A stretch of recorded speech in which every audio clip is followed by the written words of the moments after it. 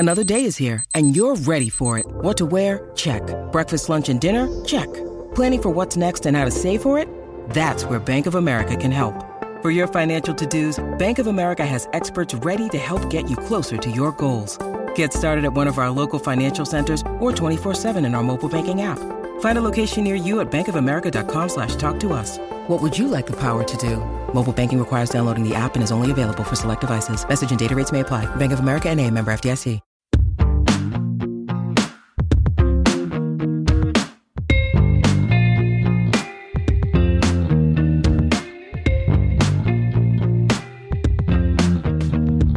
Welcome to Hey YA.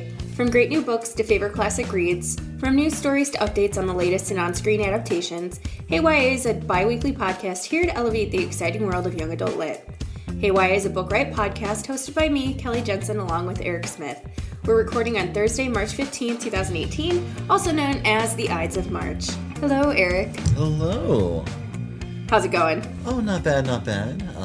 Excited to talk about some books and maybe talk about a little festival. So, just this past weekend I went to the Nova Teen Book Festival, the Northern Virginia Teen Book Festival. It's right outside DC in Arlington, and it was really lovely. You know, there were just a ton of authors there. I got to see like Arvin Armani and oh my goodness, who else was there?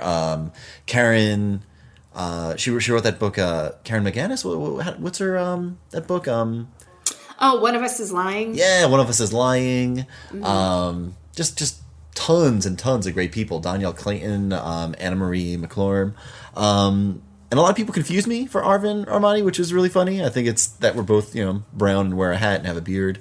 But the sort of most embarrassing thing happened while I was there. I met Robin Talley for the first time. Now she's written all these great books that I love just so much. Her Own Private Universe, What We Left Behind, As I Descended, which is just fantastic. So I was just sort of fanboying a little bit. We're in the library and I bumped into her and she said hi and I was like, oh my God, do you know who you are? It was it was bad. Actually, I think I was cool. But I think that's what we all like to sort of think we are when we're in these sort of moments. But oh well. I've read every single one of her books, and I love them all very much. And I don't know, Kelly, do you ever have these kind of moments? I feel like you meet a ton of authors. I don't get super, like, fangirly. See, I wish. Just like, what? Oh, I wish I could do that. You're so good at keeping yourself together. Well, until I'm not, like, so more of mine are like embarrassing moments than anything. And one that like always comes to mind is at big conferences like the American Library Association conference, publishers will put together these previews or dinners or luncheons where they highlight some of their upcoming books, where you can meet some of the authors and the editors from these houses. And they're really nice. So I got invited to one that was a dinner, and it was happening like right at the end of a day where I had a bunch of things going on, including a presentation. So I had to like run from my presentation to this dinner location. Mm-hmm. And so I get there and I'm like sweaty and gross and like just a mess, right? But I got there, I'm of the, if you RSVP, you show up, even if it's just for a little bit. Yeah. And I'd RSVP'd, so I got there even though it was a mad rush. And then I'm sitting down next to this executive editor, and she's telling me about the books that she's been working on and what she's excited, and I have the hiccups. So this whole time we're talking, I can't even, like, get more than one word out without, hi, how is, over and over and over. And I'm like, she's probably looking at me like, man, you came in here looking a mess, and you have the hiccups. Like, someone is having a way better ALA than she should be having. When in fact, it was just like, oh, it's an awful experience. And one of those where I'm just like, man. So yeah, that's mine. I'd rather be like fangirly than just a mess. What have you been reading? Oh man, so I picked up a lot of great books at that festival. Like I got Children of Blood and Bone. I finally got myself a copy of Wild Beauty. I got all these signed, by the way. I had like a suitcase that I just crammed full of books. I must have had like 20 books by the time I got home. That bag was so heavy. But, you know, my son will get older and have a bunch of YA books that he's not allowed to read because they're autographed. So I got a copy of Finding Felicity by Stacey Cade sent in the mail to me. And I only just started reading it. You know, I'm a couple pages in, so I can't really speak to the story that much. But it's about a teen who, on her way to college, discovers a quote-unquote old show called Felicity, and decides she wants to live her life the way Felicity did. And Kelly, maybe this is an episode like YA that makes us feel old. I don't know. Like, I know YA is for teenagers, not for us. But oh my goodness, Felicity, an old show. I couldn't get over this. You know, and it made me think a lot about like, are there going to be a bunch of YA novels in the next few years? You know, inspired by old TV shows. You know, like teenagers picking up old shows on Hulu or Netflix or, you know, whatever the case is. You know, I know ER just hit Hulu. You know, maybe we're gonna see teenagers being inspired by these old sort of shows in books. I don't know. It's an interesting thing to think about. It is, and it's interesting to think about too in terms of like the 1990s being really hip and trendy now, and where that might fit in with teens finding these shows and sort of like living those stories or experiencing those stories as part of their own. But as you were talking about that, it also got me thinking, are these books for people our age? Yeah, you know? Who want that nostalgia trip? Like, yeah, we're old, deal with it, but also, like, you're reading this book that you wish you lived when you were a teenager. Yeah, like, there's those great YA X-Files books that came out, like, last year and a half ago. One's by Cami Garcia, and they're really fun. You know, it's really fun to hang out with Teen Mulder and Teen Scully, but at the same time, I'm like, does a teenager now watch the X-Files? Like, are they... I don't know. Like, I don't know who it's for. But oh well, I read them. Yeah, and there was, or it's either out or it is coming, the Buffy books too. I think about Buffy a lot in terms of like, okay, there are probably teenagers who are watching it, but let's be real, it's mostly adults who are reliving when they watched it as teenagers and enjoyed it then, and you know. Which is fine. It's fine. But yeah, it's interesting because I think you get both sides there. You get the adults who get the nostalgia, as well as the teens who are like just discovering it for the first time and sort of having that like, what's old is new again moment. It makes me think of the YA contemporary novels where like there's like the brooding teen boy who is listening to Elliott Smith on like his iPod, and I'm like, come on, is that really? So I'm reading the brand new anthology that just came out called The Radical Element, edited by Jessica Spotswood, and it's a collection of short stories about girls through history set in different time periods in American history, different places around the country. And one of the things that Jessica talks about in her introduction has got me thinking a lot, and she talks about this idea of a girl being the radical element, which is girls who buck against what you would expect of them or of their place or of their time period. And it just got me thinking a lot about today's teenagers and the sort of spaces and discussions that they're leading and occupying that otherwise they may not have or have had the same sort of platforms to really pursue. And just thinking about those contemporary teens reading these stories, which showcase these girls who are doing like really powerful like things that they might not have been seen as appropriate for them to be doing at those times and periods. And it's just interesting to think about how these historical stories, they're fiction, but you very much see where they could fit in today, and where they also fit in those historical moments too. Like, you know, that these sorts of things happened in some capacity. And what I really like about this anthology, and in the previous anthology that Spotswood did that was similar, is each of the stories ends with a little note from the author about the inspirations for the stories. And they all come from like a real moment in history. And so I love that you get the fiction, but also you're given sort of these breadcrumbs to go down, a rabbit hole for nonfiction, for finding out these true historical moments. So about halfway through, and we're getting finally into the time periods that like I really enjoy reading about. So the 1900s and in that era. So I'm really looking forward to continuing to read those. Yeah, I like any books that make me have to Google like while I'm reading them. I'm a fan of that. Who's in that anthology? So Dahlia Adler, she was the first one in there. Megan Shepherd, Sarah Farazan. I just read one by Aaron Bowman. Oh, okay. It's really nice because the first few stories that I've read were by authors I haven't read before. So I'm excited because I think the next one I've got is Jessica Spotswood's own story.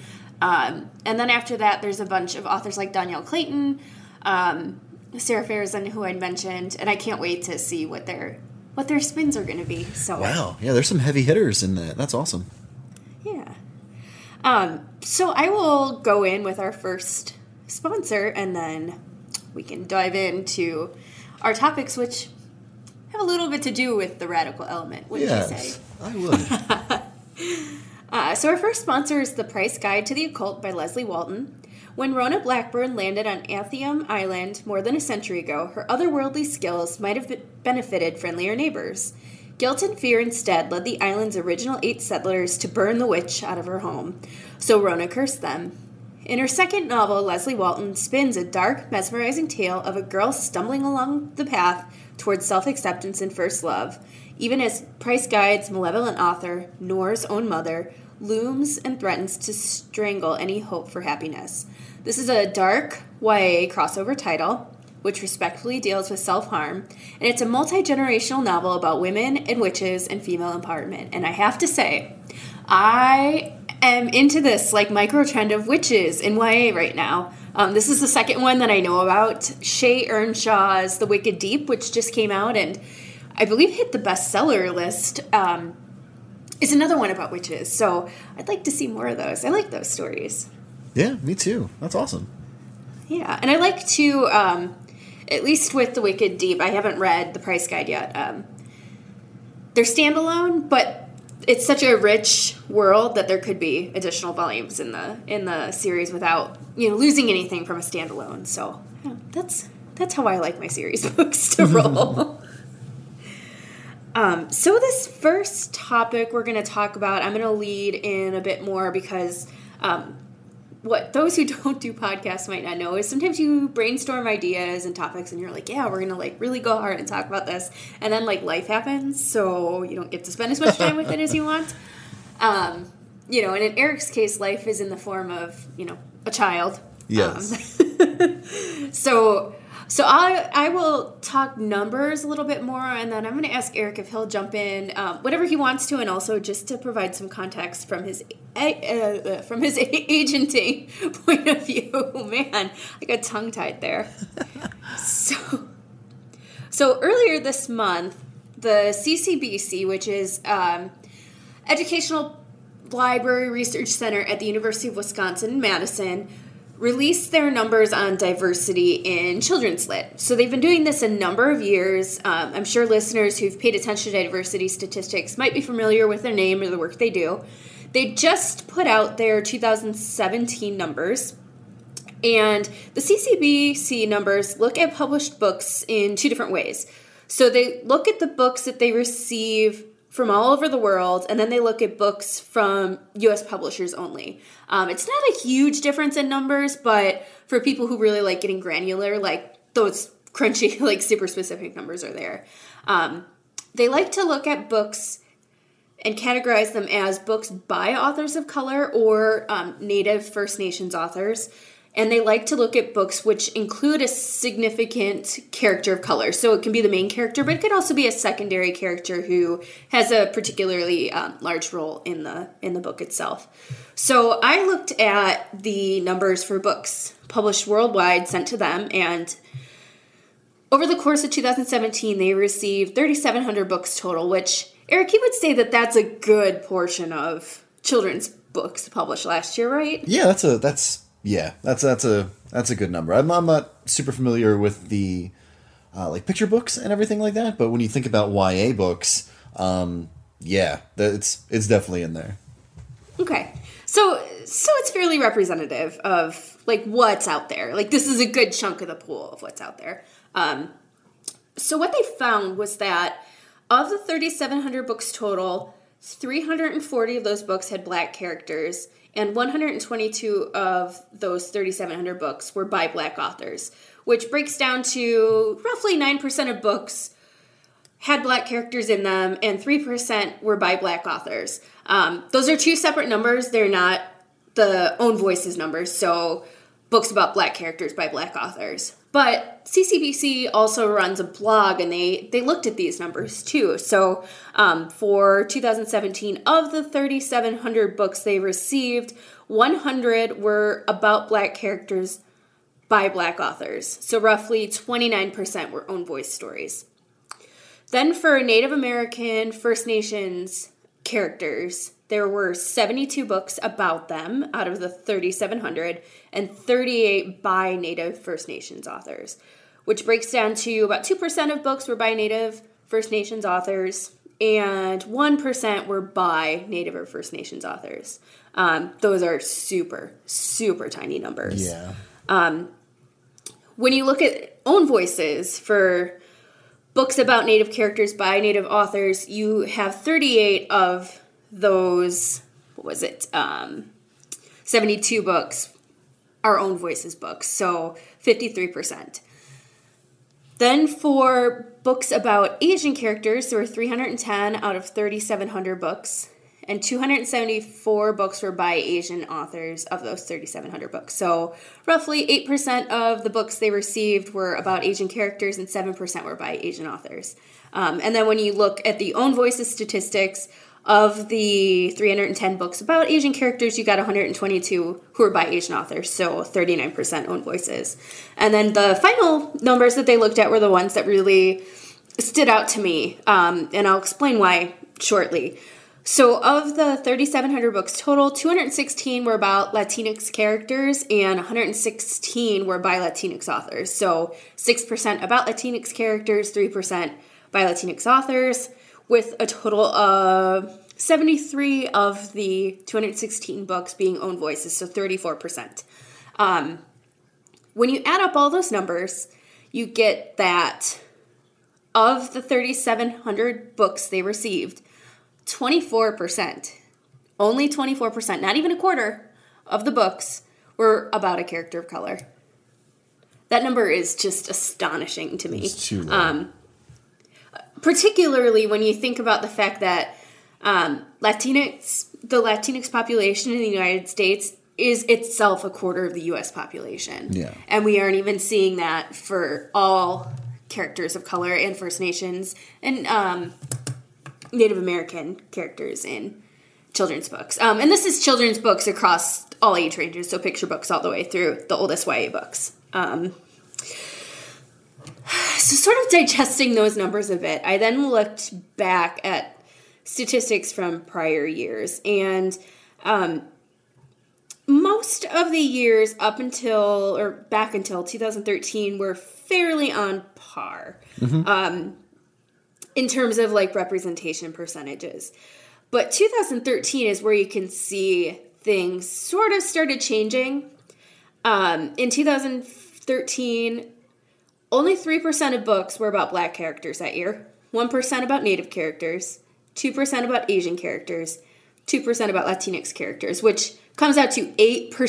8% of books in 2013 were about characters of color.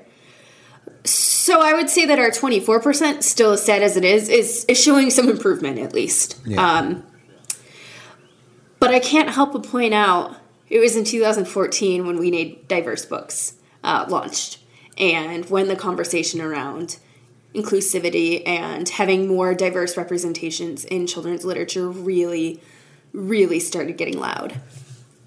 Yeah, and and I can't help but wonder, we see that happen as like sort of this big catalyst for change. I wonder if, some of these books coming out this year, hitting the bestseller list are going to have the same sort of effect, you know?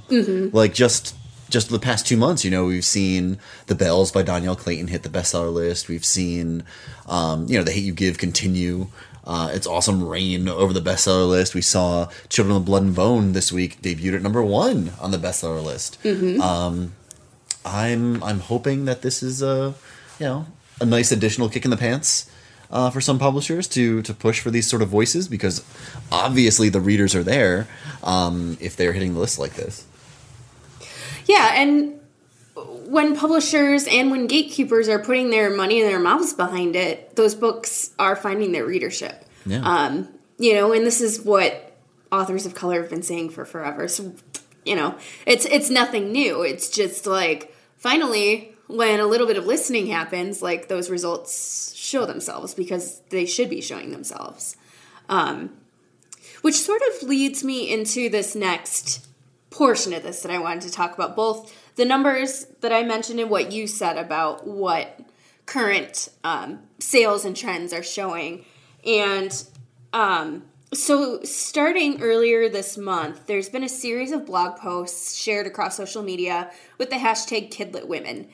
In the show notes, I will link to the whole roundup of all of them, because they're all really interesting, and they explore different aspects of gender in children's literature. But the one that I wanted to really sort of hone in on was by Edie Campbell, and she wrote a piece about what she calls Black girl economics in YA.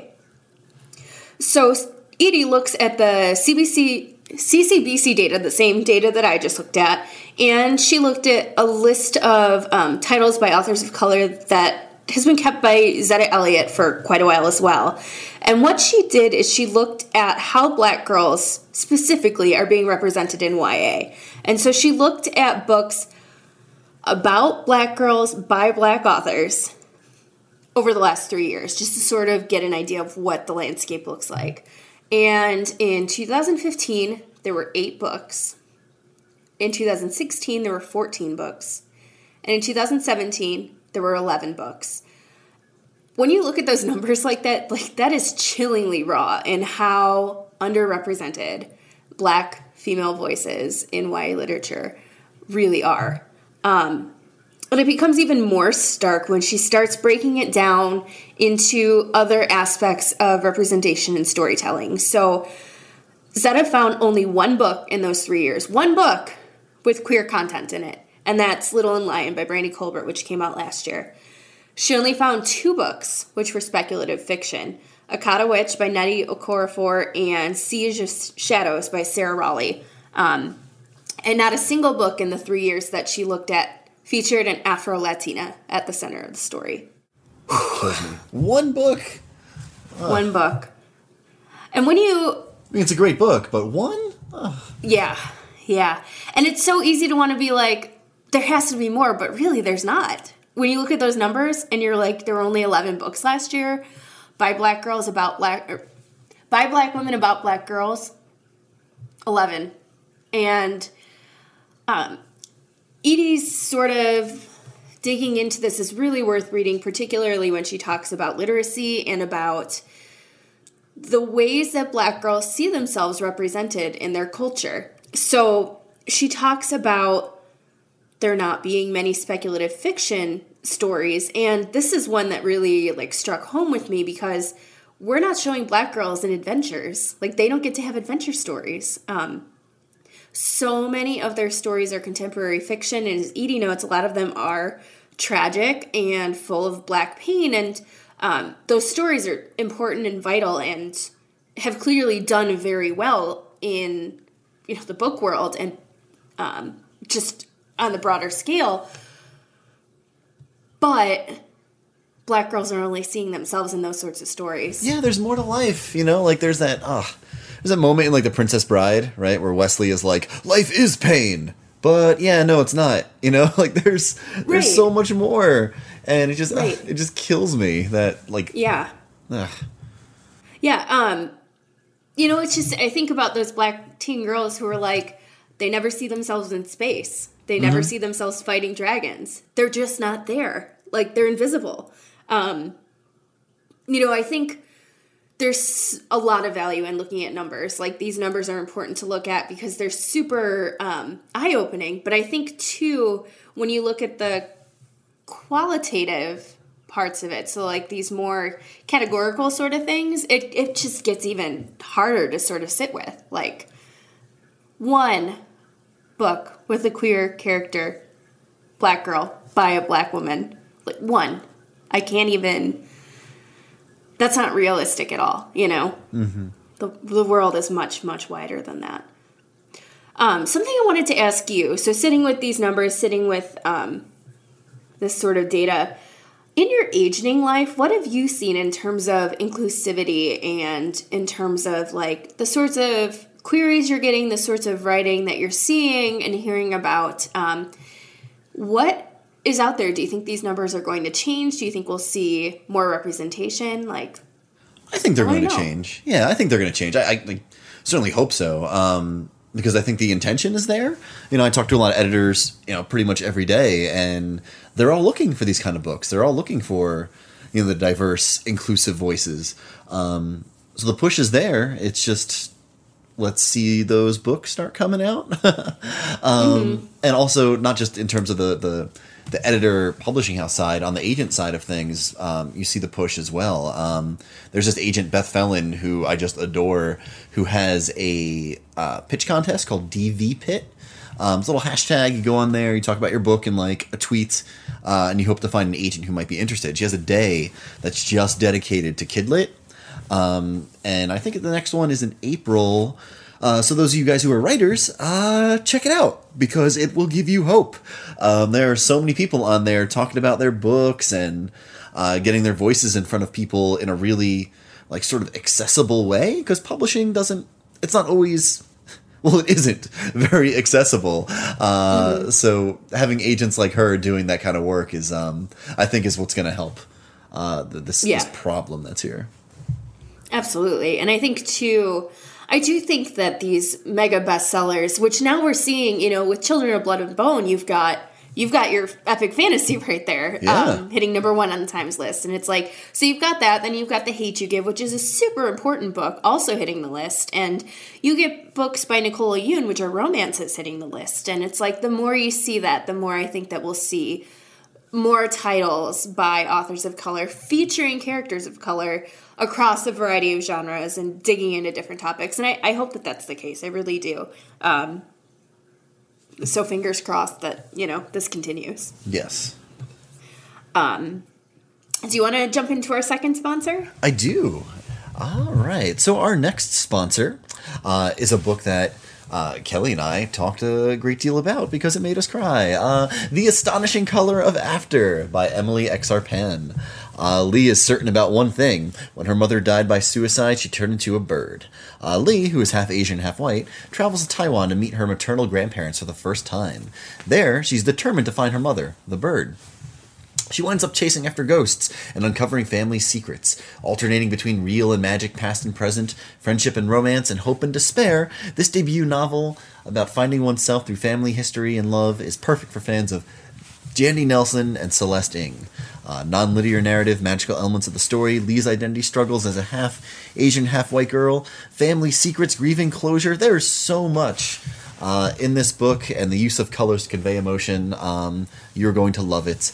It is a really big book, and this is me going off script, that you're going to love and wish there was more of.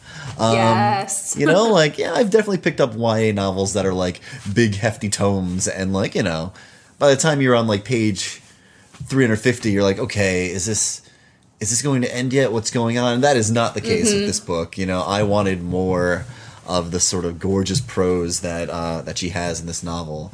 So I'm glad this is our second sponsor, because I like to gush about this lovely book.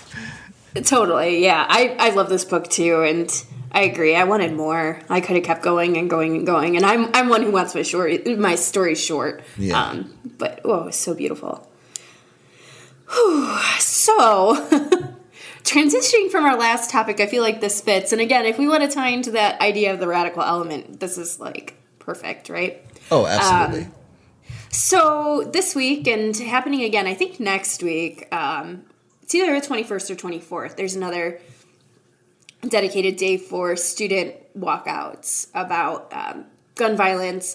And the one that happened yesterday made the news everywhere, marking the 1-month anniversary of the Parkland shooting. And what has been so interesting is to see the sort of media attention put on these students and how many of these were student organized walkouts. So students taking the power. And we know, and you probably know, these aren't the first, but these are the first that are getting the sort of widespread attention that they're getting, I believe, on a wide cultural level. Students, especially students of color, have been protesting and walking out of classrooms and demanding better of their education for, protection from violence. But they haven't received the same kind of media attention that this has. And I feel like sort of talking about student change makers of all stripes and colors, I think, is worth sort of digging into a little bit here, don't you? Oh, absolutely.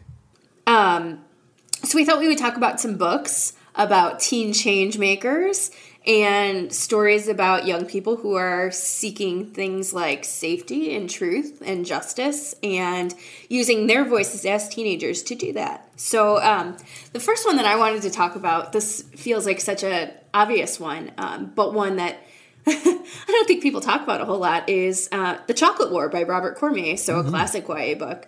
It's about a boy who refuses to follow his fellow students, and he gets hell for it, and it's yet the sort of resistance that helps him grow into the person he is and will be. What's interesting is when you think about the book in that sort of capacity, you're seeing that a book that early on in YA's existence is very much about teenagers acting and doing, like, on their own terms. I think readers who haven't picked this one up since they were young, or if they haven't picked it up ever, you'll be surprised still how relevant it is. I mean, it's selling chocolate at that stage, so you're like, okay, this is a little bit, a little bit old school, and yet it's about so much more than that. Yes, and I've definitely mentioned Cory Doctorow on the podcast before, but, I'm a fanboy. And I feel like Little Brother is a great entry point to his YA novels and a really awesome example of a teen changemaker. It's dystopian, very 1984-esque in terms of the way the story is told, about a teen who gets thrown into a secret prison when he's accused of being part of this hacker group. And he ends up having to fight against this police state that basically takes over when he's let out. So it's all about like hacktivism, which is a really interesting thing to be discussing in YA. Absolutely. My next one is Destroy All Cars by Blake Nelson. This is a little one that came out quite a few years ago that I don't think enough people read. It's about a teen environmentalist who is like super, super passionate about changing the ways we interact with our limited resources. And he does this through like a journal that he's keeping for his teacher. I want to say it's for English class. And he goes on and on about getting rid of cars and about the pollution that we're putting into the environment. And it's one of those stories that's like over the top and a little ridiculous, and yet that sort of passion pouring out of this young boy is just amazing to read, and sort of the impact it has on the people in his life. It's for readers who haven't read Blake Nelson, like, he has this capacity to capture a teenager's voice like so perfectly, and I feel like this is one of those books that just really showcases his skill in doing just that. And that's Destroy All Cars by Blake Nelson. Hey, I'm going to check that one out. I haven't heard of that, and like, I love YA that talks about nature and everything. That's all right.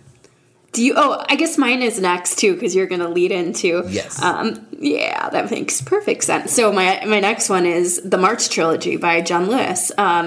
Let's just take a graphic memoir about somebody who was a change maker all through his career, through his whole life, and put it in such a way that a teenager can pick it up and be like, I too can make change. And two, I think this is such a great book for reading Lewis's other work and for sort of getting to know this profoundly important activist who we still have around that, is still doing good work. And also, he's the one who, like, tweets about his cats, too, doesn't he? Yes. Which I love that, and I really see where people can just relate to, like, wanting to make the change, making the change, and also having, this life that's full, that's really full, and enjoyed, First Second did those, right? Are those First Second books? Maybe. I don't 100% know. I'll have to check. But yeah, so yes, speaking of books like John Lewis's awesome memoir, tying into that is The Rock and the River duology by, how do you say her name? Is it Kekla Magoon, I think? Mm-hmm. It's set in Chicago in the late 1960s. It's about a teenager who's the son of a famous civil rights activist who sort of finds himself wrestling between how he wants to fight. Does he want to proceed with peace, or does he want to go with violence? And there's a sequel called The Fire in the Streets, which is about a teen girl who wants to become a Black Panther. Yes, this duology is really great. Definitely recommend checking it out. Yeah, and Kekla had another book, How It Went Down, that came out a few years before The Hate U Give and All American Boys, which I think it sort of got overlooked, but it's another one of those, like, Black Lives Matter books that's worth picking up. I feel like Kekla's books, like, in general, just grab a stack of them and sit down and, like, be blown away.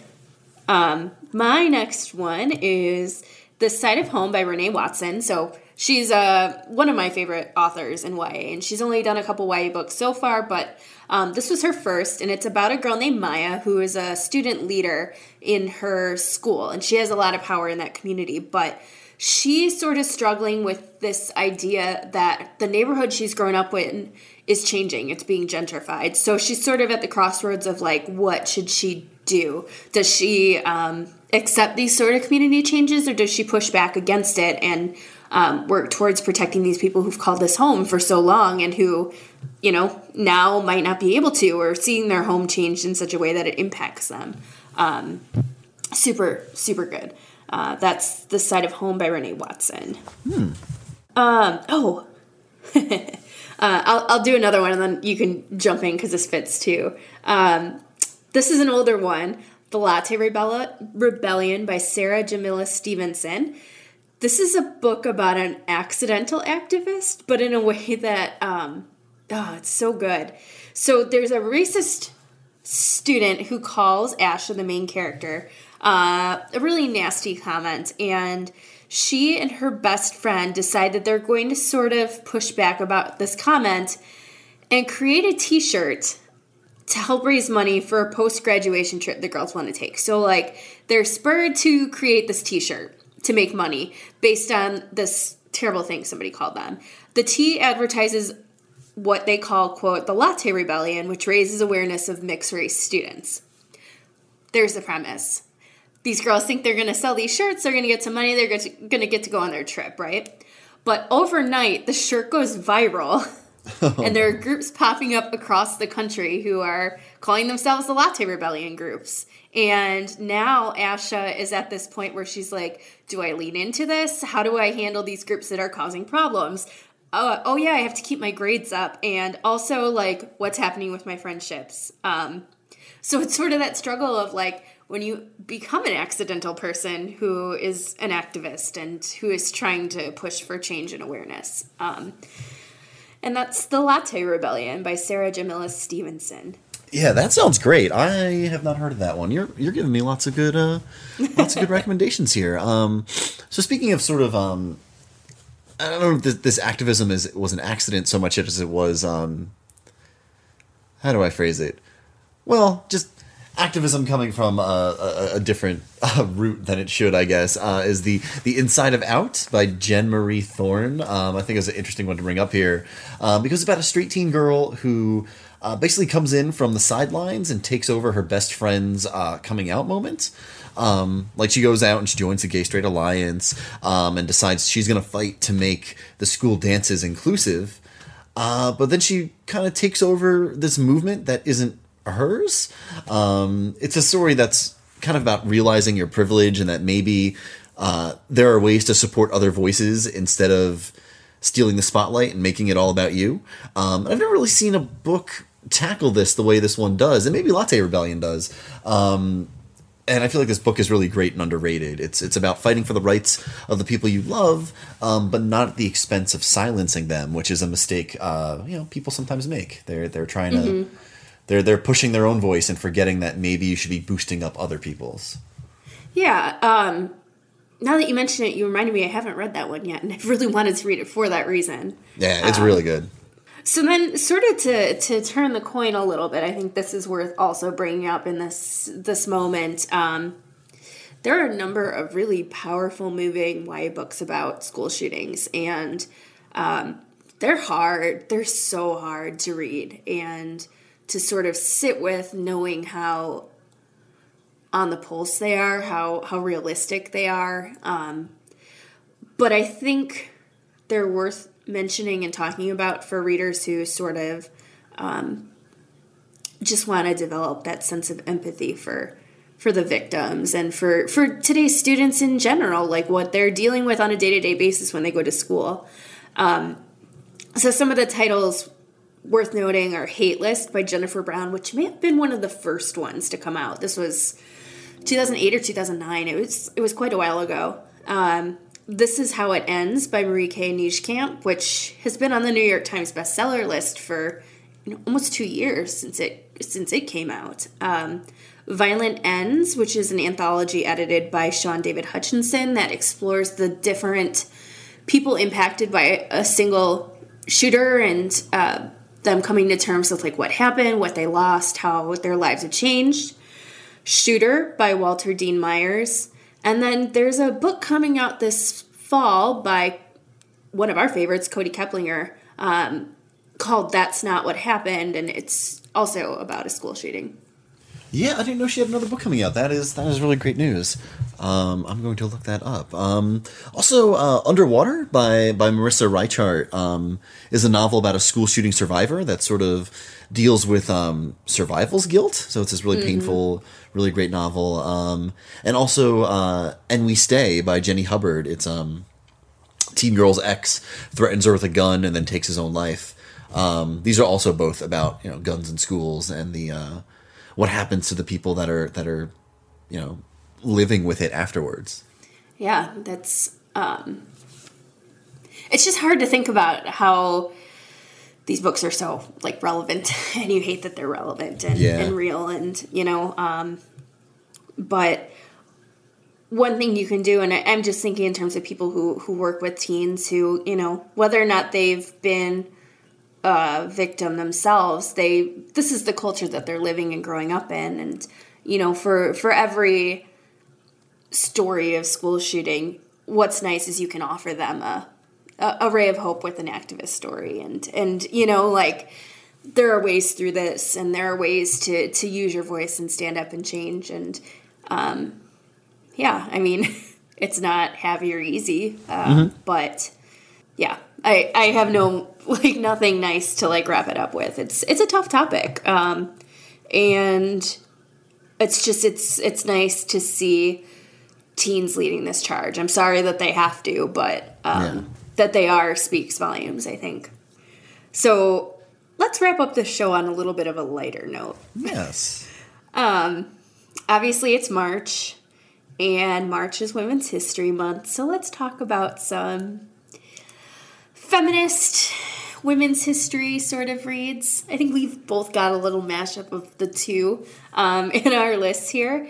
And one of the reasons that I think this is worth talking about now and all the time is women created YA literature. As much as we have sort of lifted men into a place where they receive accolades at rates that women don't, where, we live in a culture where there are boy books and girl books, and it's hard for people to wrap their heads around the fact that, no, actually there aren't. And we wanted to just highlight some some good books about feminists and women in history and in YA. And I'll dive in with the first one, and then we can just go back and forth. So So my first one is a historical fiction novel. It's called Audacity by Melanie Crowder. It's a take on the real Clara Lemlich's story, and she was a force during the labor movement, helping workers earn fair hours and better working conditions. It's told in verse, and it's a powerhouse of a novel. Takes on activism and feminism, and though the book itself is not real, it's based on real events and a real person, and just, so good. We don't see enough stories about the roles that young people played in the labor movement, and this is one that does. And it's in verse. Excellent. And it's in verse, yeah. I'm sort of living off those novels right now. It's with time allotments and the like. One I'd like to recommend is Bygone Badass Broads. Wait, Badass Bygone... Oh, shoot. Which one is it? Is it Badass Bygone Broads or... Bygone Badass Broads, that's what it is. Okay, I'm pretty sure. When you put those three words into IndieBound or whatever retailer you're using, it'll pop up. But it's Mackenzie Lee's latest book. I'm not sure if you don't follow Mackenzie on Twitter, you really should. She loves to tweet about kick-ass women throughout history, and this book expands on that. It brings up 52 awesome women through history that time has sort of forgotten, and it's just paired with these gorgeous illustrations. Just came out a few weeks ago. It's really, really fun. I highly recommend checking it out, whether it's titled Badass Bygone Broads or Bygone Badass. It's one of those two. Mackenzie Lee, look it up. It's got a really nice packaging too. I looked at it at my local indie. It's a little bit smaller than a typical paperback is, and just it's really visually appealing. I didn't get a chance to read it yet, but yeah, it has that look of a book you would. It has that look of a book you would just maybe keep on your coffee table. In the bathroom. Yeah, in the bathroom. It's an awesome discussion sort of piece, which is great because it's covering all these awesome women. Mm-hmm. My next ones are duology. It's a speculative fiction duology. It's called, the first book is called Bumped, and the second book is called Thumped by Megan McCafferty. She wrote the Jessica Darling series, and this is her other series that certainly didn't get the attention that it deserved, and I think about way too much. It's about a world where everyone over the age of 18 has sort of got this virus that has caused them all to become infertile. So parents of teenagers bid for what are called conception contracts for their children, bidding them off to the richest people they can in exchange for money, tuition, etc. And those teenagers, then become the people who will continue to bear children, right? So in this particular instance, Melody, who has been secured in one of the highest contracts in this society's history, she discovers she has a twin sister, and she didn't know she had a twin sister, and suddenly things change. It's a really provocative, thoughtful series about reproductive rights and about the sort of rights adults have over teenagers. And maybe my favorite part is this is a satire. So it came out at the time that we were getting all of those dystopia books about, virus wipes out everyone over the age of 25 and all those similar stories. And this takes that premise and sort of takes a satirical look at it. And it's just really, really smart. Tough to read, a little over the top to read, but at the same time, as you're reading it, it's oh man, this is actually not that over the top.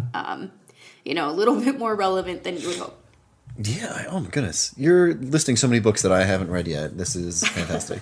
Let's see. So, and I know you like this author a bit, Kelly, is her latest book, Rebel Ladies Who Rock the World, by Penelope Bagu. It's a book that just came out for a second, that's kind of why I asked about that before, because I was wondering if they also put out March, who publish, frankly, some of the best graphic novels in Kidlit. I love all their stuff. And this one is a collection of fantastic role models. Kelly, what is the book of hers that you really like a lot? Oh, she did this one called Exquisite Corpse, and it's a book about, it has the plot twist that I've just been dying for in a book, and I don't want to give it away, but Exquisite Corpse is about this character who serves as a muse for a male writer, and this muse decides to get revenge on that male writer.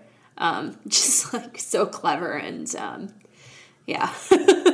Saying more would really give it away, but it's a twist on sort of the idea that we've seen in a number of movies and books where, you know, this guy is tormented by his muse and he can't create without it, and the muse is always in the form of like a young pretty girl, and yeah. That sounds awesome.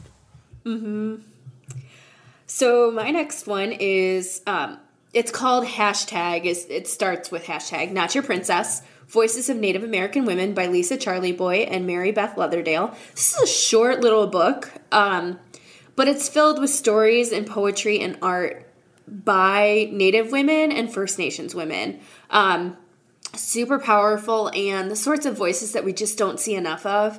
And like I said, it's a short little book. I wish it had been longer, and it's beautiful. The art, everything in there just flows really nicely, and it's the sort of collection that more people need to read, and that, you know, I hope leads to seeing more of these creators getting full-length books as well. And again, it's another one of those things where you start in an anthology, you get the breadcrumbs of something, and then you go down the rabbit hole of discovering this whole world of art and writing and storytelling that, like, you crave but don't necessarily have the quick, easy access to. Yeah. Let's see. So my next one is Wonder Women by Sam Maggs. This is another book, kind of like Bygone Badass Broads, that has illustrations and awesome blips about ladies throughout history. This book also pairs well with, and full disclosure, I worked on this book when I was at Quirk Books, a book called The Fangirl's Guide to the Galaxy, which is this really awesome, like, chunky little gift book that's a like pop culture feminism book, talking about how to be a fangirl and sort of navigate you know, the sometimes not so great world of New York Comic Con as a woman. Sam Maggs writes just these they're just really wonderful, really funny, and really poignant little books that just look so great on the bookshelf. My next one, I've got two. I think if you've got another one after these two, you can throw it in. But I think your list is your list is shorter than mine as usual. Not because Eric doesn't try, but because I have like just massive lists. So the first one is Americanized: Rebel Without a Green Card by Sarah Sadie. It's a memoir that just came out this year about a girl who discovers she's an undocumented immigrant in the United States when she's, I want to say she's 9 or 10 when she discovers it, and she does so because her older sister went to apply for a job and didn't have a social security number. And so this is a book about her sort of living this life as an undocumented immigrant in the United States and living with the fear that she and her family might be sent back to Iran at any time. It's super timely and poignant, but what I loved most about this book was the humor. It was so funny. It's written in a way that just like I see teenagers picking this up and being like, Sarah's my best friend, you know, like that sort of tone, and yet it takes on this massive issue and does so in a really relatable sort of way. And that's Americanized: Rebel Without a Green Card by Sarah Sadie. And then my last one is sort of a 3-for-1. Mm-hmm. So I just watched this show on Netflix called Girls Incarcerated. It's a short mini documentary series on Netflix streaming about this, I don't want to say juvenile detention center, but it's similar to a juvenile detention center in southern Indiana where young girls go when they've committed a crime, and this is sort of their way of rehabilitating so that they don't have to go to like actual juvenile hall. And longtime readers of mine will know that like girls in justice is something that has always interested me and fascinated me. So like this documentary from the start like had me the whole time. And it just made me think about a couple other books that are worth talking about. One of them was an Alex Award book, so an adult book for YA readers, like a adult book that YA readers would love, and that's Girls in Justice by Richard Ross, and it's a series of photos that Ross did in these juvenile detention centers and giving girls an opportunity to share their stories both of like their experience being incarcerated and also their lives beyond what caused them to get there. And then the other one is Push Out, The Criminalization of Black Girls in Schools by Monique Morris. And that one, I think, too, ties into what we talked about earlier in where Black girls are seeing themselves in stories and in narratives. And I just wanted to sort of tie all the pieces of today's podcast together with recommending those three pieces of media to sort of sit with and think about, particularly when it comes to teen activism and what we are seeing in the media and what we're not seeing in the media. And also, everyone should read your book. I mean, here we are, Feminism for the Real World, kind of ties into all this really well. I'm just saying. Yeah, I mean, I wouldn't mind if people read it. No, I mean, yeah, there's so many good voices in there and so many underrepresented voices. And it's a book I'm wildly proud of because I got to work with these brilliant people who share these tremendous stories and experiences. So, yeah. I think that's our show for today. For people who made it. Yeah. Yeah. For people who made it this far, let's share a little secret about today's podcast. This is our third try at recording it. Third try. Yeah, we had some mishaps, but I think the third time was indeed the charm. Yes. So thank you for tuning in this week. If you've got any feedback for the show, we'd love to hear it on Apple Podcasts. Let us know how we're doing, and when you do that, you let other people find us. Thanks again to today's sponsors for helping make the show possible. You can follow me, Kelly Jensen, on Twitter and Instagram as Veronica Kelly Mars, and you can follow Eric Smith on Twitter and Instagram as Eric Smith Rocks. And we will talk to you again in 2 weeks. Bye.